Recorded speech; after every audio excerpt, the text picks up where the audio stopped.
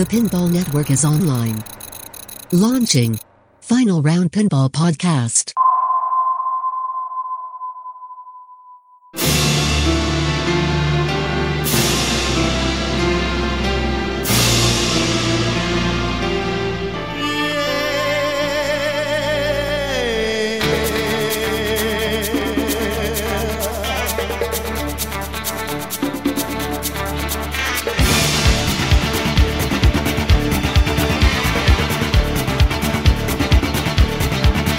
Hello, my name is Jeff Teolis. My name is Martin Robbins. Welcome everybody to the Final Round Pinball Podcast. Episode 4. We made it. It is 4 now. Is episode 4 a milestone? I'm sure it is. I'm sure people thought we wouldn't last past 1. But here we are. Nothing's going to stop us. No virus will stop us. Take that down to Flip. We beat you by 3. What a fortnight it has been, Jeff. A lot in the world has changed in such a short period of time. Now, I know that fortnight means 2 weeks, but for everyone listening, they're thinking, what do you mean the video game fortnight? But I get it. Okay. You're right. The 2 weeks have been absolutely crazy. Marty, what have you done over the last 2 weeks? Well, fortunately for me, I've been social distanced for 3 months since I finished work. I have been at home that whole time. So my life really hasn't changed that much from what I'm doing, but in my little bubble in my house looking out to the world, a lot has changed. And you trendsetter. Oh, well, I am. But obviously, you know, a couple of weeks ago, we talked about the coronavirus, COVID-19, and I was optimistic. I was hopeful in my mind. I was still going to go to TPF. Oh, I assumed you were in Texas right now, no? No. Yeah, I was meant to be flying there in 3 days. Obviously, it has escalated. This shit has gotten real, and a lot of things have now been cancelled or postponed. And rightfully so. I mean, this is the time to indeed flatten the curve, as they say. Very, very important to do so. You know, the inevitable may or may not happen, but this will certainly help, especially with the healthcare system. Yeah, the last 2 weeks, I mean, really, I could give you my grocery bills, you know, stocked up. The funny thing we didn't stock up on is what everyone's stocking up on. You'd think our last week's sponsor, cheap-ass toilet paper, would have thrown me a couple of rolls. Not one, anyway, but... Nah, they're out of stock. They can't keep up with the demand. We shouldn't have plugged them. It's our fault. It was our fault. We caused the hoarding. So I went shopping for bidets for the first time ever. Mm-hmm. How'd you go? I didn't know about the heated seats. I knew the heated water, which is definitely nice. You don't want that nice shock, I assume, but I didn't realize they had to be plugged in. I thought it was battery operated, and Scott from Loser Kid told me, no, you got to go to the plug. And I'm like, there's not a plug around there. Get an extension cord. It's too messy. It's too cluttery. Let's not be talking about your plug. All right. Let's just what we're really talking about is the show. So TPF has been cancelled. MGC has been cancelled. I think NYC PC has been cancelled. Yegpin's been cancelled.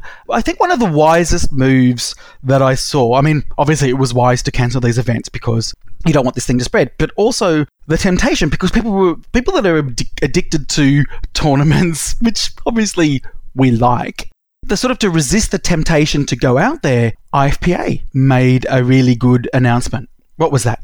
I had Josh on the program yesterday on Pinball Profile, and he was talking about really suspending the IFPA endorsement of tournaments. In other words, a lot of people run tournaments certainly for fun, but they're attracted to the Whopper points. And certainly in different areas of the world, I'm not saying they're Whopper whores by any mean, but certainly they are Whopperholics. Thank you very much. They're certainly fascinated by maybe being the best in state or province or wherever they may be or whatever.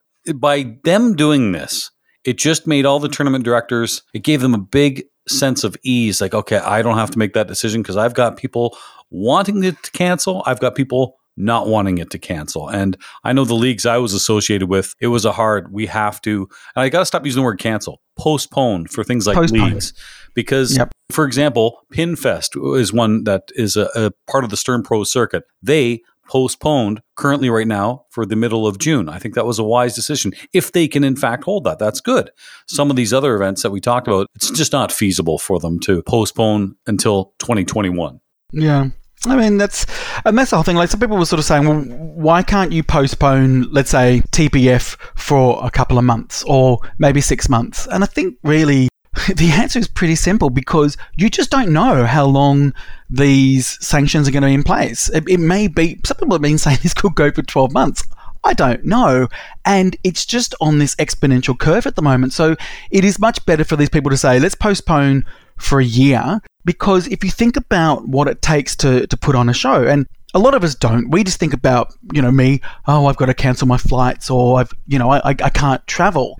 But if you think about, let's talk about Ed Van der Veen, who's putting on TPF. And I know there's a team of people as well. You've got sponsors that are coming from all around the country that need to organise their travel and their transport and their time off. They've got to ship machines, they've got to ship goods. You've then got to hire the venue itself. Now, when do you know that you're going to be able to hire the venue again? Well, you're just not going to know. So you're better off postponing these things for 12 months. At least that's enough time for the dust settle, I hope. Fingers crossed. That's certainly what we can hope for. And I've been telling everybody, safety first, pinball can wait. #. Yeah, it can.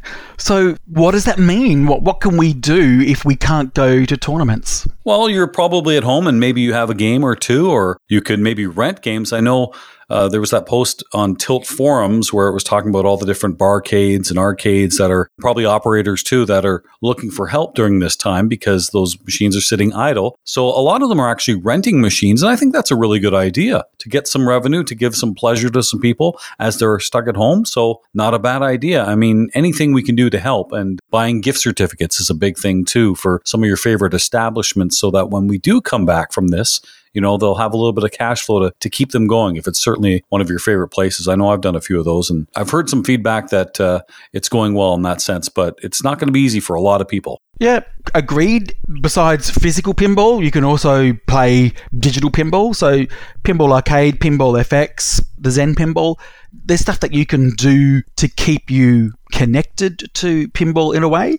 I've seen that there are some venues that are still open, and this is the thing that is a bit heartbreaking, is that a lot of these businesses, particularly venues, barcades, whatever it is, they're literally living with cash flow, and that cash flow is now drying up. So a lot of these venues are on the brink of actually collapsing themselves. So I've seen some have closed their doors, some have kept their doors open with very strict health regimes. So I would look around. I'd be very cautious. Obviously, people are just saying, stay at home. That is obviously the best policy, but just be wise with what you do. I've seen some of these venues actually sell some of their games too, again, to get some sort of cash flow, whether it's to pay the mortgage or to pay staff or whatever the case may be. But, there's certainly a lot of equity in machines, and that's what I'm seeing some people do. And if that's what you have to do in these tough times, you do it.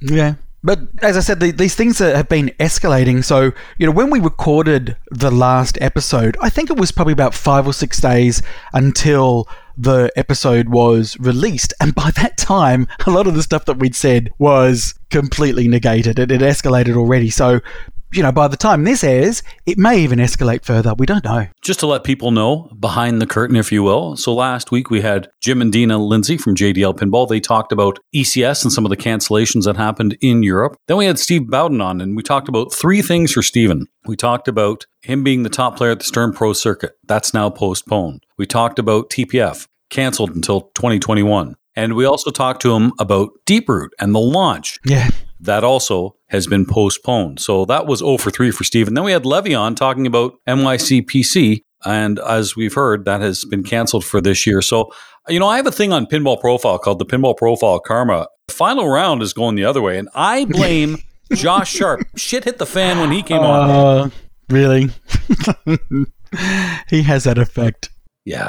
So, and we recorded somebody for TPF that was going to be on this week, and we can't air it because everything that was spoken about has been cancelled. Colin McAlpine, we recorded. So we record these shows probably a week in advance. Today, right now, we're recording this on March 19th. Oh, don't ask me. My days are different to you. I'm actually on the 20th at the moment. So. Ooh, Mr. Future. There you go. That is correct.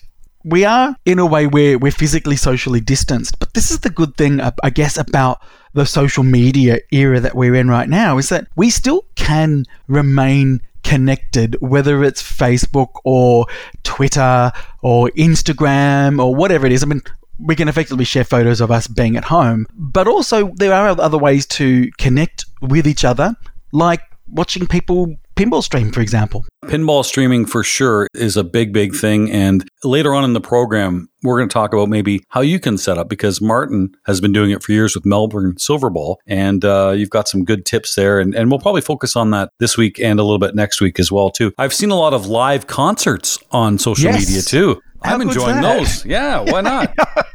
Well, especially for us in Australia, because a lot of the, let's say, the big bands, when they do a world tour, it's a world tour except for Australia, New Zealand. So we just don't get the big band. So I'm now actually getting to see these live concerts of bands that would never come to Australia anyway. So silver lining, I guess. I've been practicing on some of my games at home. I've been playing with gloves on just to get used to that, because that might be a thing in the future for me. I have been working on erasing high scores from people that have come over to my house and put up their names or things like that. But the real thing, and you can do this too, practice some skills. You know, whether it be drop catches, live catches, loop passes, alley passes, some of these great skills. And there are great tutorials on certain individual games if you want to be game specific. So there's some good time to do that as well. And you'll see a lot of those on streams. And we'll get to the streaming later on in the program. Yeah, for sure. We did record an interview recently, and we thought it'd be a good time to share it right now. We have a special guest, don't we? We do. And this again stems from a lot of people that have been reaching out to us that are not necessarily veterans in the tournament scene, people that are getting into it, or those people that are thinking about starting tournaments. And, you know, one of the questions is, you know, where do I start? And one of them is, well, what software can you use to run your tournament? You know, if you're getting into competitive pinball for the first time, if you've been in competitive pinball for a while, you certainly know what this next person has done, because his software, his great mind has really helped so many players in not just one, but two special areas. One is pintips.net. The other is this software that you probably have used before if you've been in a tournament or a competition, and that is Match Play. And he joins us right now. Andreas Pedersen, the Great Dane, joins us right now on Final Round. Hey, Andreas, how are you? Hi, I'm doing well. Thank you very much. So, Andreas, Jeff and I were talking only, a couple of days ago, and I've had a lot of people that are wanting to start tournaments and play tournaments, and Match Play always comes up. And I said, well, hey, let's get Andreas on, because I want people to understand why you developed this software and what it's like for people to use. Yeah, I mean, the first question is easy. I developed Match Play because I had started playing competitive pinball, and back in those days, there was even more waiting around than there is these days. Like if you were playing a strikes tournament, you have to wait for all the games to finish, and then it was a bunch of like poker chips or something else put into a bag to draw, matches for the following round. And it was just really just a pain in the butt to work with. And then I had gone to Pinburg in 2014 and come back to San Francisco, and a good friend of mine, Pierre Schwarzenberger, who was organizing a bunch of tournaments around that time, was like, we should do a Pinburg-style event here in San Francisco. But for Pinburg, you need software to sort of create the player pairings to sort of match Pinburg, where you play people that have the same win-loss record as you. So I had to build some software to support that. So really, it's just because I wanted to play in more tournaments. And there was a fortunate coincidence where I was between jobs for 5-6 months around the same time. So I also had time to do the software. Talk about how it's evolved over the years that you've had it released.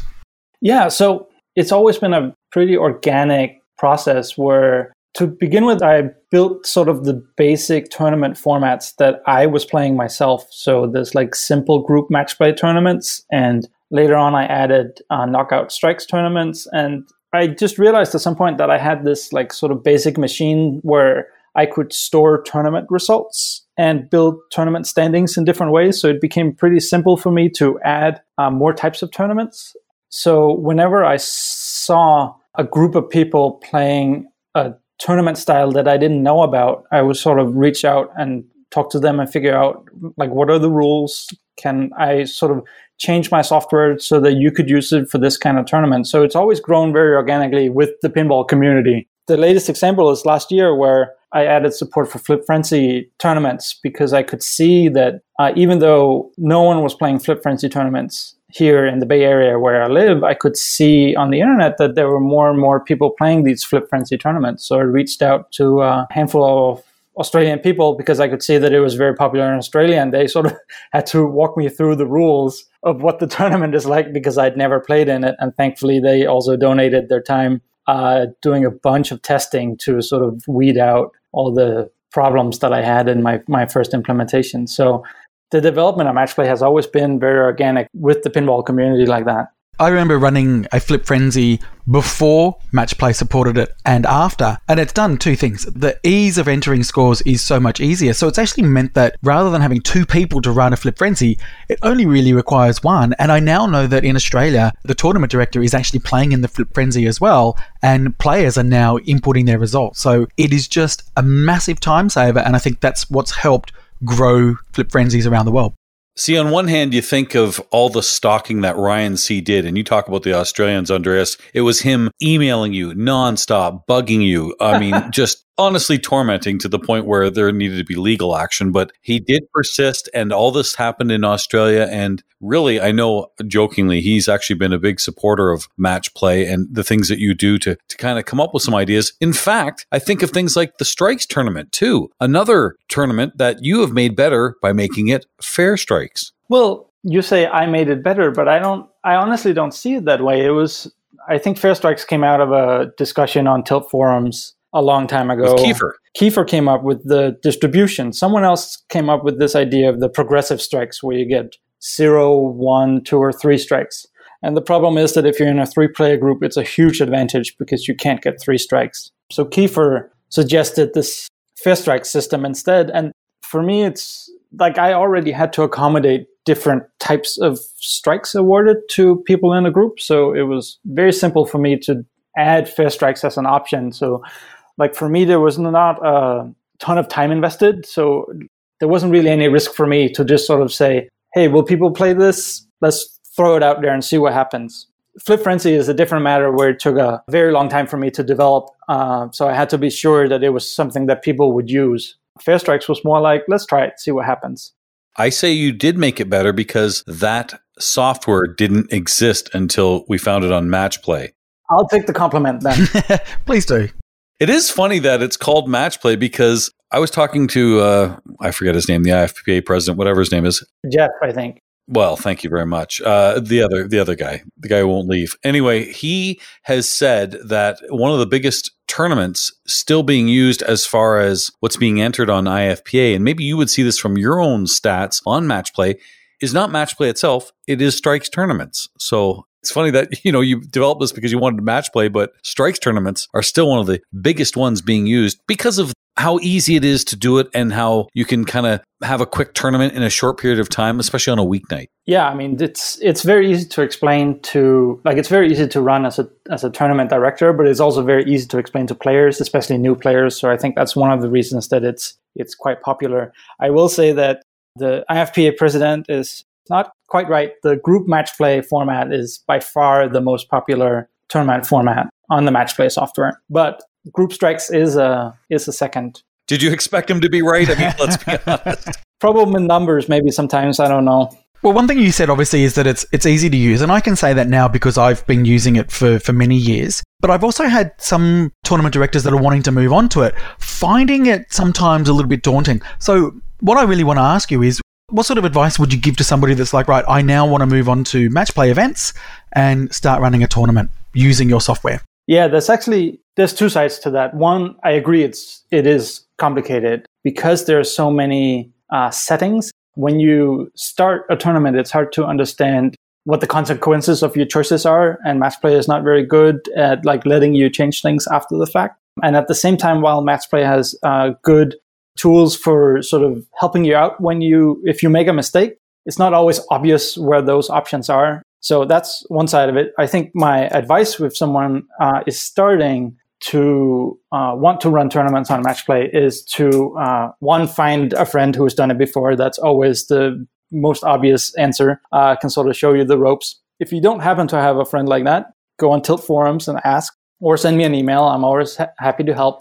And the third option you have is to read the Match Play Handbook, which was new also last year. It's at matchplay.events/handbook. It sort of spells out all the different options and what they do and what the difference is between the different tournament formats, and answers some of the most common questions people have for troubleshooting and that kind of stuff. I would offer a fourth option, and that is run a test tournament, because you can actually run one and simulate the results, but it's not live. Yes. Marty, that's so right, because I've run several tournaments, and even to this day, I always do a test tournament, run it completely, see how it went, and then if it worked right, I just clone it, which is the great thing you can do in Match Play. Yeah, I mean, that's one of the biggest, because there's so many knobs or buttons that you can adjust once you sort of get to the style that you want to run. For example, you are running a weekly tournament and you're running the same format every week. Just keep cloning the same. It's what I do when we run our league. I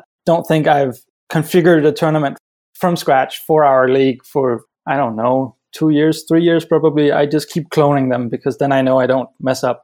For 2020, my big project is sort of a big refactor of the entire user interface of Match Play to make it simpler for new people, to sort of hide the more advanced options and make it so that you are not presented with big, scary forms with dozens of options every time you want to create a tournament. So that's one of my plans for 2020, is to sort of make Match Play less scary for people who are organizing their first tournaments. Making things easy is what you do. And we talk about Match Play, but as I mentioned earlier, pintips.net. If you're playing in a competition or you're playing a game you've never played before and you go to pintips.net, this is something that Andreas created. It's going back a few years. It's user-based, and it's really on most popular games, you're going to find some information. And I know Marty and I are very similar in the same way as we're not very good when it comes to rules. Tell me. Not at all. 2 or 3 things to do, and I can probably do that. That's where Pin Tips comes in. And this is all your brainchild. Yeah, I mean, I'm also terrible at remembering rules, especially on the newer games. So my favorite games are like the late 70s, early 80s solid states, where you sort of have to figure out how to light a spinner, and then you have to hit the spinner over and over, because I can remember how to do that. But on modern games, it is very difficult for me to remember the rules. So the site is just as much for myself as it is for everybody else, because, yeah, I just need it myself.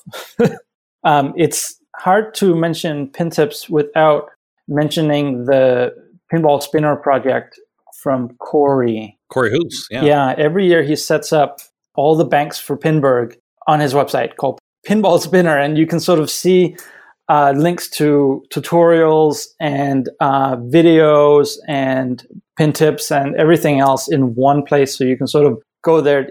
He's made what I had hoped to make with pin tips, but he just took it all the way. So it's actually my preferred way to interact with pin tips is to go through his Pinball Spinner website whenever I'm at Pinburg, because it is so much faster. Yep, I definitely used it at Pinburg. It was very handy. I'm sure he'd give the credit right back to you, Andreas, because you did the work to create Pin Tips, and he just kind of got that information, put it together with all the videos. Yeah, they're both great websites.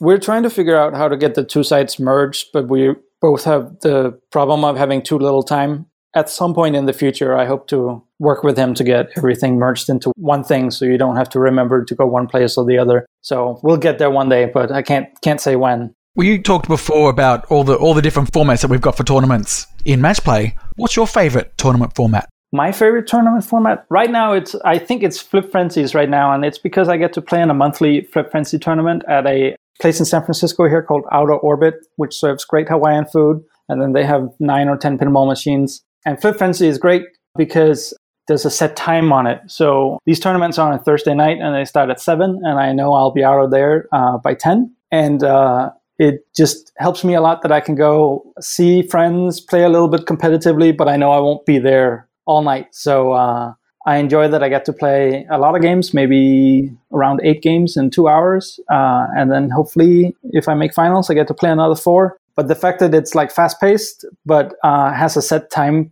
limit is very compelling for me when I like to play on the weeknights instead of on the weekends. Andreas, you did very well at my Flip Frenzy at Free Gold Watch. I don't even remember was it second place maybe? All I remember is the translate I went home with. Yeah, Andreas, you were second to some guy named Andrei Masenkov. So I guess he just got lucky that day.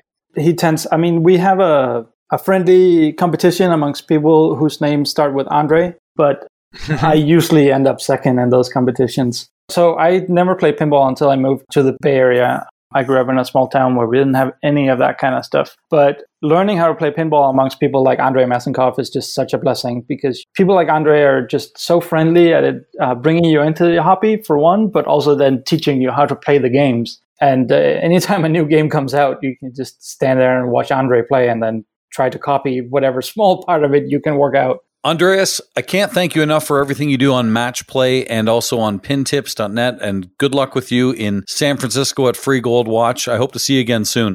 I hope to see you there too. Andreas, thank you very much, buddy. We really appreciate it. Yes, I hope you get some sleep now soon. Thanks, man. Thank you very much. Bye-bye. So there we go. So what Andreas was obviously talking about is how you can run the different tournaments using matchplay.events. But what is the format of tournament that you want to run? And what I thought would be good this week, if we could, Jeff, is to go through some of the different formats just so people can understand what they are and what's going to be best for them, depending on how many machines you've got and how many people you want to be able to attract. Okay, I'll give you a scenario and you tell me what you think is the best. Okay. So you're at a location and there are 10 machines. Let's say 8 of them are newer games that might play a little bit longer. Extra balls are on, and they have 2 older games. And you're probably expecting 15 to 20 people to come over, and it's a weeknight, so you don't really want to be there much longer than 3 hours. What would be the best tournament for you to run using matchplay.events? Well, probably like we discussed with Andreas, I think strikes is probably a good format there, mainly because people get eliminated, and I would give 3 strikes. Because basically what it means is you could start with 15 and within 2-3 hours, you'll be down to 4 people.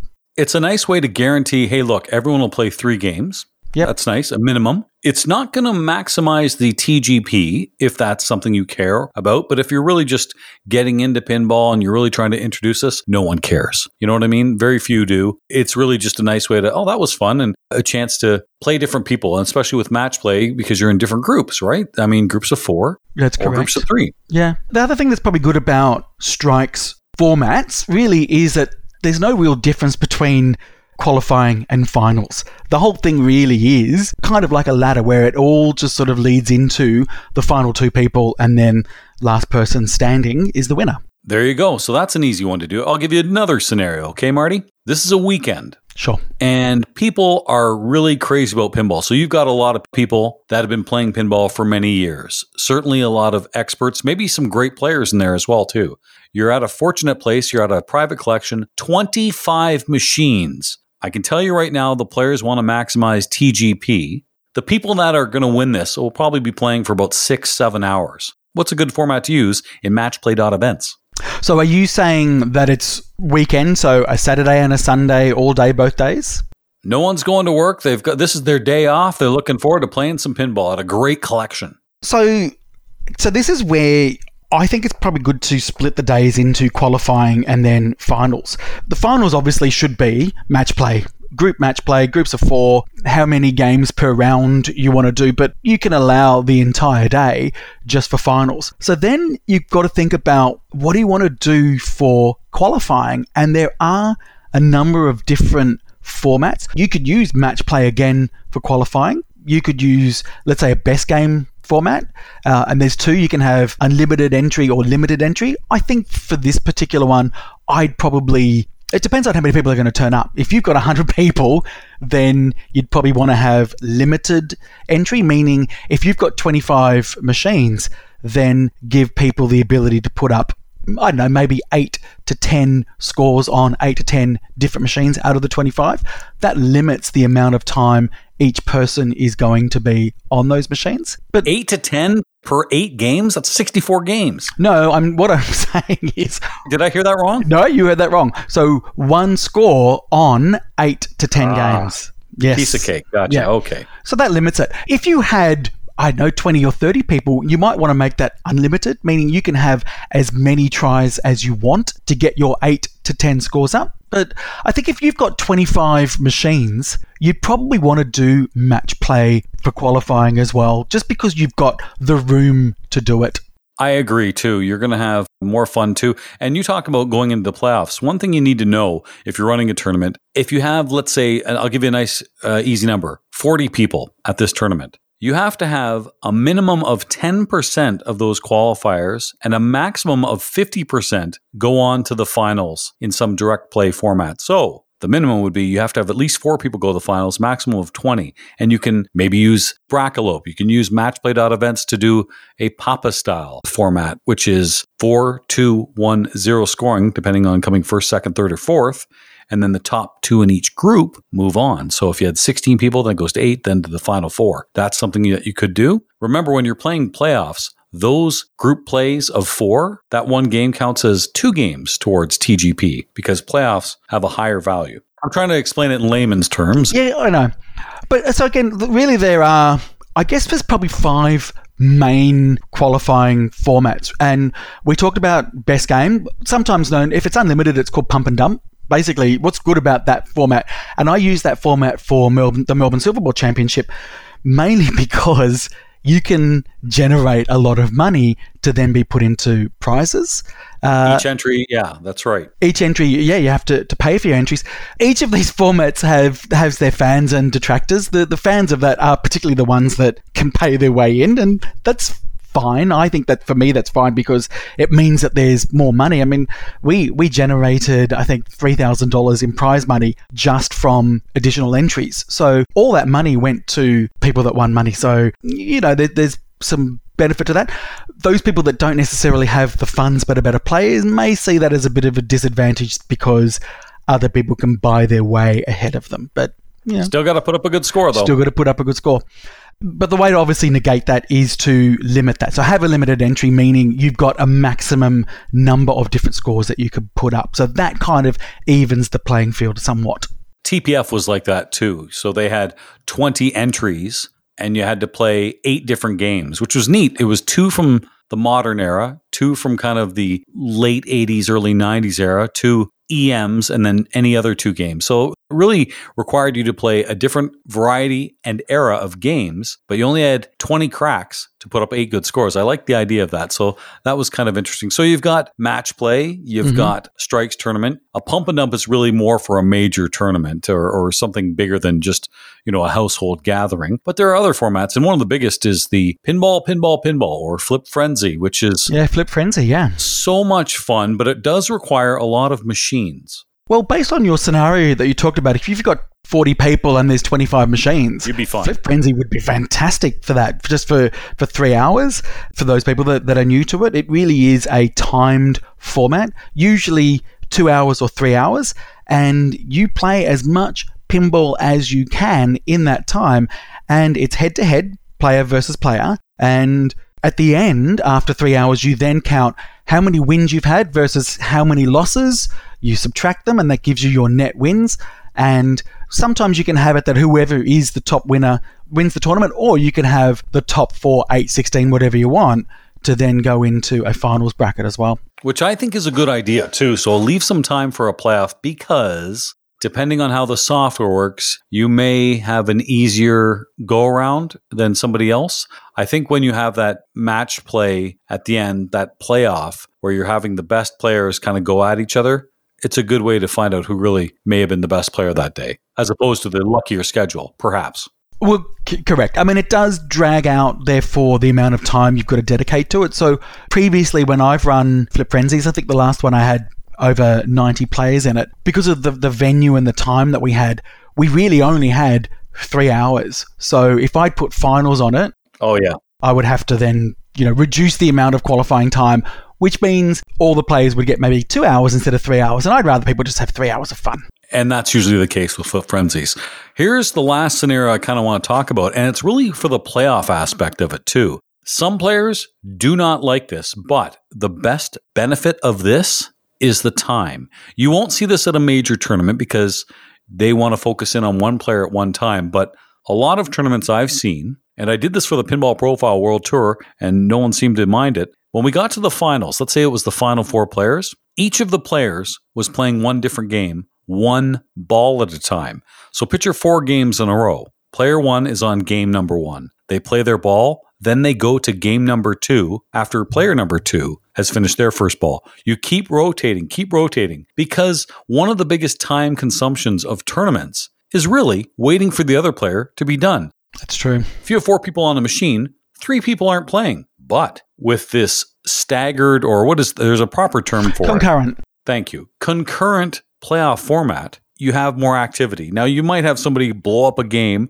and there's a bit of a backlog, but still, it is much faster to do than play a game and wait for your turn and then go to the next game and the next game and the next game. Yeah, agreed. And like what we said about qualifying, it has its pros and cons. Some people like it, some people don't. But if you want to get through finals a lot quicker, then concurrent is absolutely the way to go. It does rely on the players to manage themselves a little bit better as well. But, it's also done. Yeah. And you should make sure you have a TD at all times that is kind of watching the 4 players in this case. And if you're a TD yourself, you better assign someone else to be a co-TD because you definitely cannot rule on your own game. You shouldn't. Yeah, that's true. Just going back to qualifying as well, I know we've talked about it in the past and we've been very vocal about it, but another format is pin golf. Mm-hmm. Go ahead. Well, we've talked about it, and I don't know, like what I'm saying, doesn't mean it's a bad format. It's just not what I find enjoyable. But I don't know, a lot of ways I do find it enjoyable as well, but it's just one of those ones where if you absolutely bomb out on one machine, just on one machine out of 18, it can throw your whole day, whereas other formats will allow you to have a bad game and be able to recover.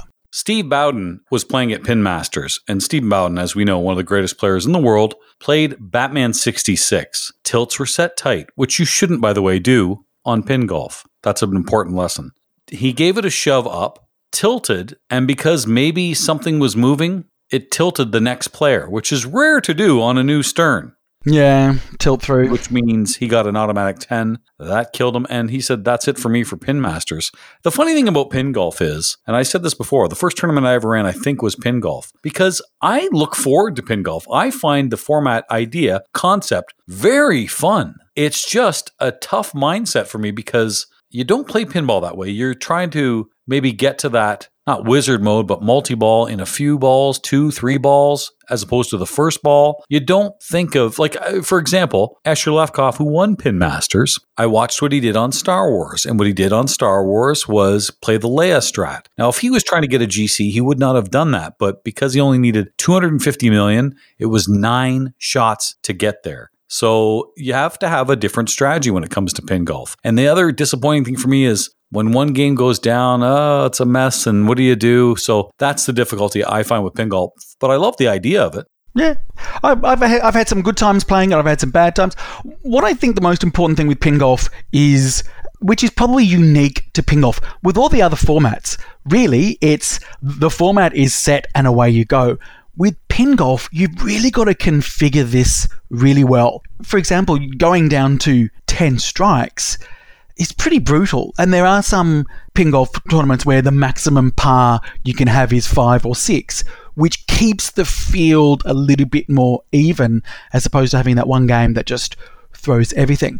Also, setting up the scores. I know that's a little bit controversial, but setting up the scores, making sure you know what par 1 is achievable. Par 3 should be what you expect the median to be. And sometimes you can get that right and sometimes you can get that wrong. And if you get it wrong from the start, it can really throw the whole tournament. The goal is to make sure that the average game on a machine is at least 3. Otherwise, you can't count it as full TGP for that game. So that's the reason they want to make it probably somewhere between the 3 and 4 range. And they take data from previous games to see, okay, the last 20 times this game was played, the score was blank, and they take the median. That's usually the rough idea.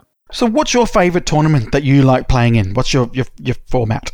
If I do well in it, it's the Papa Ticket, in which you have to put up consecutive games. So do you want to explain the Papa Ticket? Okay, so Papa Ticket again, let's say at Indisc, you had to play 5 different games, and those 5 scores were compared to everyone else who played those games. But you can't pick 5 games. If you play 10, you can't pick the best 5. You have to pick 5 in a row. So you have to do very well. You have to be consistent on 5 games. It's tough to do. Maybe you have 2 great games and then a lousy one. And like, oh, the pressure's on for game 4 and 5. Or you have a lousy first game, like, oh, this is going to be terrible. Maybe I throw out the ticket and there's, in the case of Dindisk, $20 gone. You have to do a lot of math and really just play consistent. Do you have to pick the 5 games up front, or can you play one game and then go, okay, well, I've got 4 more scores I need to put up. Now I can just pick another machine? You can pick your machines, and that's a very good point, Marty, because I found, and I didn't realize this until this year, the better players save their go-to games for the last games. I know I can put up a safe score on that. I'm saving that for them. This is the one game I'm not sure about. I'm going to play it first. If I do well, great. If not, I start over again. Yeah, okay. Once they get over that hump. So that's a good point too. And that kind of selection too goes to those players that are quote unquote driving the bus that get to pick games in playoffs. They get to pick 3 games. A lot of the good players will save their best game for the last game. So that, okay, if I'm down, I got a shot on my go-to game. Okay. Yeah, I've not played in a card format, and they've been talked because, as you know, Melbourne Silverboard Championship was modelled after Indisk. When I went to Indisk, I loved the format. That was still, to this day, is my favourite tournament. And so I modelled that on, and then they moved from Best Game Pump and Dump to card, and there's been talk about us moving it to card. And yeah, I've not played in one to know how enjoyable and what the difference is. Like I said, that is my favorite tournament if I do well. But my favorite tournament format is still match play, and especially when it involves different eras. Sure. That's why Pinburg to me is a perfect tournament. It's well timed. You're guaranteed to play 40 games over 2 days. That's amazing. And you're going to see a variety of different people. They pair you up with people performing at the same level as you are over time. After day 1, you're put into either A, B, C, D, or E with people that have like scores. I think that is the most fun. It's tough though. And you know what? You can have a bad round, but you can bounce right back. So it doesn't cripple you like something like pin golf does. Yeah. So it's really interesting because I still, for me, my favorite is the Strikes tournament. Wow. Yep, I know it's not worth it. Yep. And I'll explain to you why. Because it's kind of what you were just saying before about, if you have a bad round in match play, you can bounce back. If you are playing 8 rounds and you have 3 to 4 bad rounds, you then got the rest of the day to play all these rounds knowing you're out. At least with Strikes, when you're out, you're out. You go home and that's it. And it's nail biting up until the end. I kind of like that. The win, lose, but once you've lost, you're out. You don't have to pick the scab for another 4 or 5 hours. One thing that's unusual for me in those Strikes tournament is the first game, I'm really relaxed because I'm like, I've got some more strikes. They don't really matter. I don't really feel the pressure until I'm on my last leg, my last strike. Yep. Absolutely agree with you. And that's what we said before about Strikes format being a good format to introduce people to tournaments, because at least you're going to get a minimum of 3. You've got the safety first couple of rounds, and then you're out, but the tension's up. As a tournament director, they're easier to run. So as an introduction, your first tournament, I think Strikes formats are really good. So Marty, usually at this time we highlight one of our many, many sponsor requests, but I don't know. Well, maybe it's not the best time to be selling out. I mean, people have other things on their mind right now. Yeah, you're right. Our listeners come to this podcast to escape reality and forget what's going on in the world. They just want to be entertained. Good point. We should definitely hold off on the sponsor this week, I think. I think that's the right thing to do. You're right. There's nothing I really feel like buying right now except the essentials, obviously. So let's skip the plug. Unless you're talking about the hottest trend in fashion. You don't need the Met Gala or the Fashion Awards to tell you what the look is that everyone will be talking about this spring. New for 2020, it's Hazmat by Gucci. Our perfect blend of plastic, fabric, and rubber comes in a variety of bedazzling colours. Snowflake white, sunshine yellow, and orange. Each suit is fitted with oxygen provided from Woody Harrelson's bar. Buy your Hazmat now and receive a free accessory, a Stay the Fuck Home t-shirt. Don't settle for knockoffs. Trust only Gucci. But hey, we got to make money somehow. We do, and let's make the most out of a bad situation. Marty, you did something a few years ago that I can imagine a lot of people right now are certainly going to be thinking about. Maybe I can do it. And that is streaming from home. You're absolutely right. And right now, there are a lot of great pinball streamers out there. For those people that don't know, go to twitch.tv in your browser, browse for pinball, and you will see a lot of streamers out there. And, before we started recording, there were 4 pinball channels streaming pinball at the moment. And whilst we're at home and we're stuck at home, you can stay connected socially by people that are streaming. And probably the first thing, let me just call out the streamers that are part of the Pinball Network. So they are One iPod, One Pinball, Ray Day Pinball. So Raymond Davidson, watch that. He's fantastic. Special When Lit podcast, Flippin' Out, Pinball Mafia, Eclectic Gamers, TurboGrafx 7, Don't Panic Flip, Emily and Dr. John, and straight down the middle, SDTM Pinball, the Pinball Network channels. Obviously, you've got Dead Flip. He's streaming all the time. Anonymous, Buffalo Pinball, IE Pinball, Colorado Pinball. A couple of other ones that I do watch. One is Live Catch, which I think is from like South America, but there's also Loose Flip. I really encourage everybody to watch Loose Flip. He's in Germany, and it's in German, and he is hilarious to watch. So there are a lot of different streamers out there. A couple of Australian ones as well. So you've got Netherworld Arcade and Keeley. That's Keyle. That's great that so many people are providing content like the people you mentioned, and there's others, I'm sorry that we have forgotten them, but send us a list and we'll certainly plug those right here on Final Round. Another thing too, when you see a lot of these archived too, right now there aren't a lot of competitions going on, but they're archived too. IE Pinball, all the great Indisc ones, Papa TV, and all the tutorials and competitions that they have. JDL Pinball, our guest last week, a lot of great European coverage. So, there's no competition live right now, but you can see some amazing matches, and I would definitely check out some of those archives. But also a good point to note about watching those tournaments as well is that they're usually archived on YouTube as well. So with Twitch, they normally can stay there about 60 days, but then with YouTube, it's there forever. So look at Twitch, look at YouTube. But for those people that are thinking, well, I've got pinball machines at home and I would like to stream, I'm going to talk about the most basic setup that you can do, which really isn't going to cost you that much, really, because obviously you need cameras and you need a microphone, and really it's a minimum of 3 cameras and 1 microphone, and 1 camera for the playfield, 1 camera for the score cam, so just so you can see the display, and 1 to look at you, okay?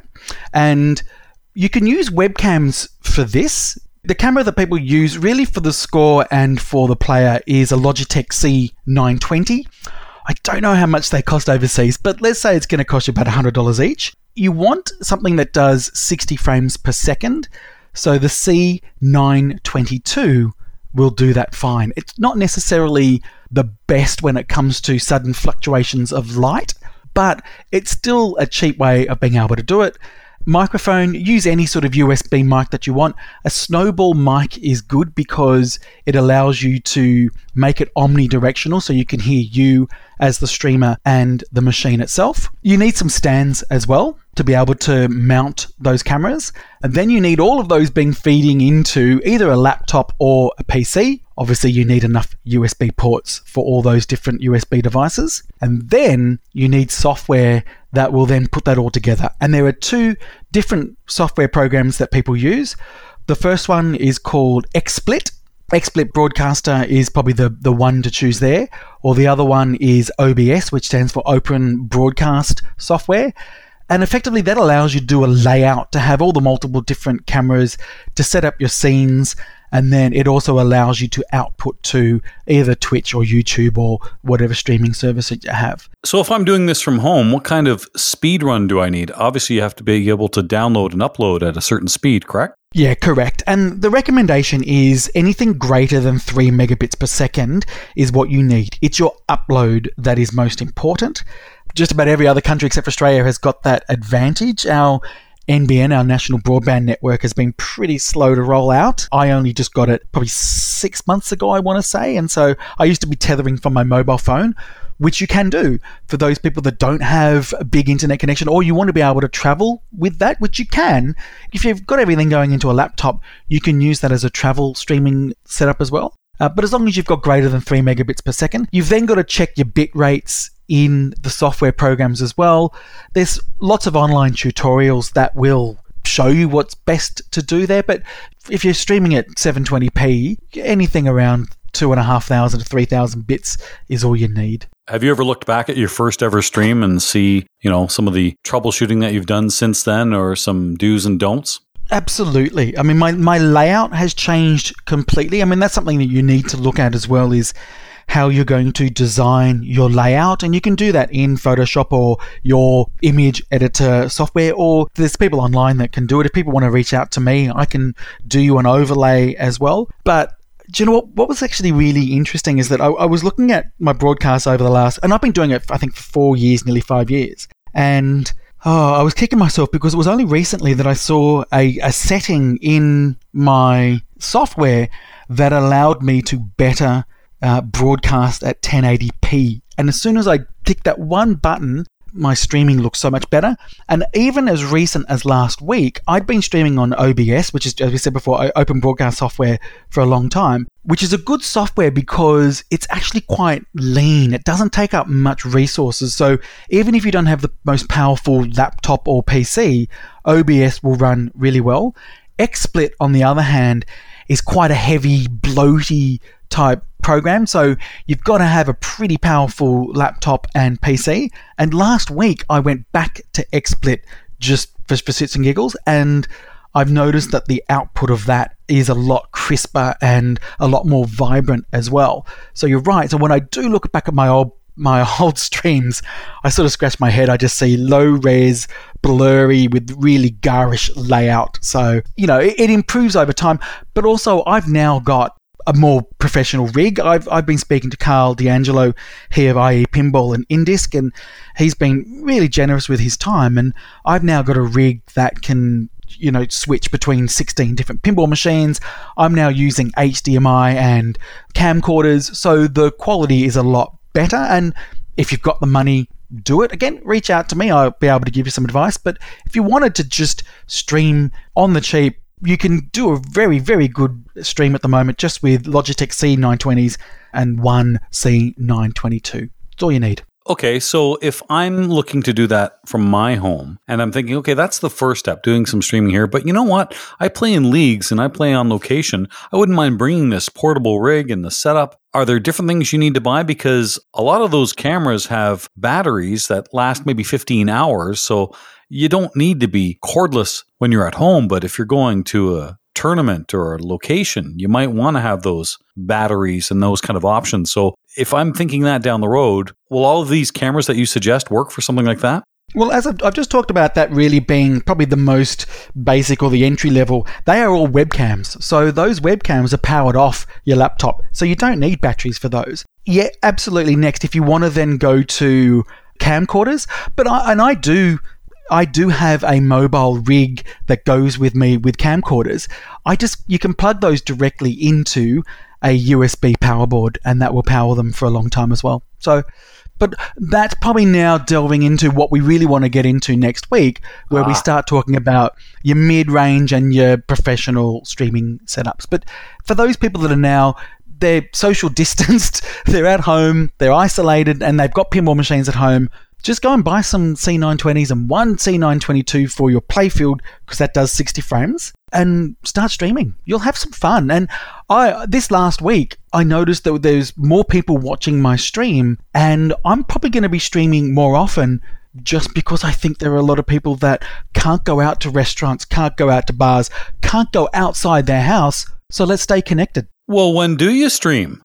I stream on a Wednesday night and a Sunday night in Australia, which is, we're plus 10 hours to the median, but I'm thinking of doing Fridays as well. Why not? I think it's a good idea. I enjoy the streams. You have a lot of likable people on there. James, I see frequently. Ryan C. has made it once or twice. And you also move around too. I mean, I think the last one I saw might have been at Moondog while that was open, of course. Are you going to be streaming from home, or what are you going to be doing during these next few weeks? Well, I'm actually going to have to repair some of my machines as well, because my Lord of the Rings right now has got so many issues with it, and everyone knows how terrible I am at repairing machines, but I'm going to try and fix that.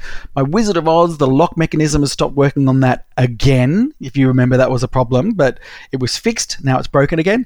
I've got 4 machines at home, but there are locations that are open and nobody's going to them. That's actually probably a good opportunity for me to take my mobile rig to those locations. You talked about fixing your machine. Well, that's interesting because I just watched a stream recently. Chuck Webster of New England was restoring an old Rolling Stones machine, and it was fascinating. So he had a camera on the play field. He had a camera overhead. He had a camera on the Rolling Stones Rock and Roll Circus from 1969. A great concert going on in the background, the Stones, the Who, Jethro Tull. It was really neat to watch. And of course, the great thing about streaming, as you know, is the interaction, and I think you do a very good job with that. If you are going to stream, make sure you're reading the chat line because, people might have questions for you, and it's a nice way to acknowledge the people that are watching. You're absolutely right. One of the most important things about streaming is engaging with the people that are watching your stream. That can be sometimes a challenge when you're on location and there's lots of fun and excitement that's happening around you,